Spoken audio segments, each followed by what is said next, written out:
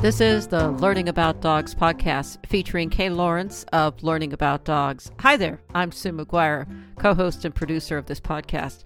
We launched this season of the Lads podcast with great excitement. Short podcast, mini pods, one subject at a time, and today, rewards and cues are linked.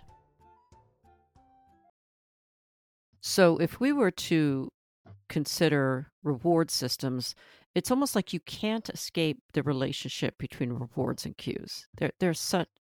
Would you say they're almost linked? Well, this is why we're getting fond of the, we're using cue as a, the common term over the last 20 years since clicker training evolved. We talked about cue. Up to then it was command, which tells us our mindset. Maybe for the next 20 years it'll be this reward predicting stimulus. Well, of course, reward and stimulus are in the same description. They're in the same label, if you like. So if the dog sees me putting on a coat, that is a reward predicting stimulus because this is the dog walking coat. Aha, not the going shopping coat. Oh, but they both offer opportunities for reward. If I put on the I'm going shopping coat, which means you're not coming with me, they'll go off to the kitchen where they'll get kongs or they'll settle down with bones or something like that. So that's a specific reward. That coat will stimulate a reward of, let's go off to the kitchen and see what's waiting for us. If I put the dog walking coat on, the last thing they're going to do is go to the kitchen because the reward for the coat is let's go down the garden up to the gate.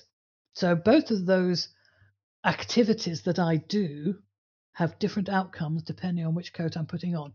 So they're studying me all the time, looking for any clue, not a cue, any clue that tells them when a reward's likely to be coming, which reward it is likely to be, and then they have to make a choice whether that reward is worth responding to. And often they might have to give something up to get that reward instead. So lots of decision making, especially if sort of the pup's already got a bone that he's chewing and I put I'm going shopping coat on.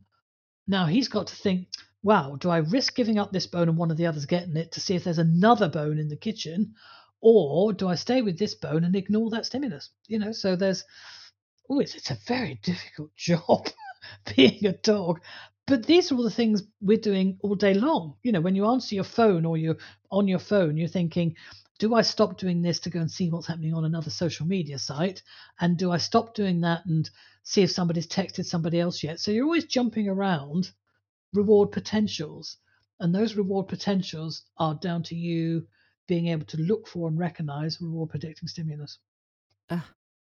Object, stimulus, any stimulus, object, activity, event, or situation. And all of those can be labeled on top of a location, which I think for a dog is of highly relevant. The dogs seem to know where certain things happen more than we do, probably because as hunters, you need to remember this was the place that I nearly got taken out by the lion, and this was the place that I caught that very good rabbit. They will remember that for 5 years. Locations seem to be more significant to dogs than to us. Indeed, I was over the weekend. I was watching a pup, probably about 4 or 5 months old, being walked on a head halter, and in an environment of birds and smells and odors, and the woman was cramming food in the dog's mouth, and I thought, oh Lord, yeah. So is she? Why is that? Well, she not was a good dictating strategy? What the reward was going to be because that was the reward for her.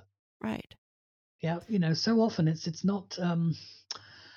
When you're working with a person and a dog, there's two reward systems, and at times they are not going to overlap. What's a reward for the dog is not for the person, and what's a reward for the person is not for the dog. I just think that she's setting herself and that dog up for conflict in the future. Well, and also, if you've got say an attractive puppy, well, every puppy's attractive, on the end of a lead, pondering the environment because it's just seen its first motorbike go past, somebody else approaches. Now, for the person, that could be an opportunity for social interaction. So there's a potential reward for them. So that person, for them, is a reward predicting stimulus. But for the dog, it's anything but, because they're going to be fondled by this stranger that smells odd. turn it around the other way. And that dog might be a social dog that goes, oh, look, a stranger that's going to give me attention. And the person's going, oh, no, not another stranger that's going to want a conversation. So under any conditions, what might be a reward situation for one partnership is not for another. And it could be different for each of those partners. We say we're dog trainers. Oh, we're reward detectives. Yes. Why does this keep repeating? Well, there's reward. What's the reward? I don't know. What does it look like? Well, let's start, investigating. If we take that away, does that behavior still keep carrying on? If we take that away, does that behavior stop? That was possibly the reward that was maintaining that behavior. Or is this behavior getting stronger? Yes. Oh, is it the reward that I'm giving the treat? Well, no, because if I stop giving treats, it's still getting stronger. So something else was making that stronger. I just think about the future of that dog, not just that dog, but all those dogs that I see like that being put into those situations. And then they come to me, a year or two later, and every time the dog is off leash, dog never responds to their person. Well, yes, because it works on always what I call reward stuffing. It just stops the reward being of any value as well. Yeah. What's it doing? Pacifying them? It's same sort of principle, in the 50s when you went to the dentist, if you were good and you behaved, we'll take you for a treat of sweets afterwards. Okay. I just remember, if you go to the dentist, you can have a Mars bar afterwards. Well, that rather wasted the trip, didn't it?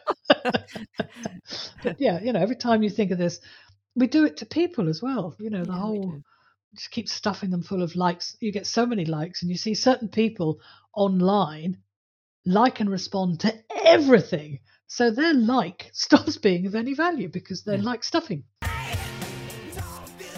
New courses, new learning. Check out the episode notes. And thanks for listening.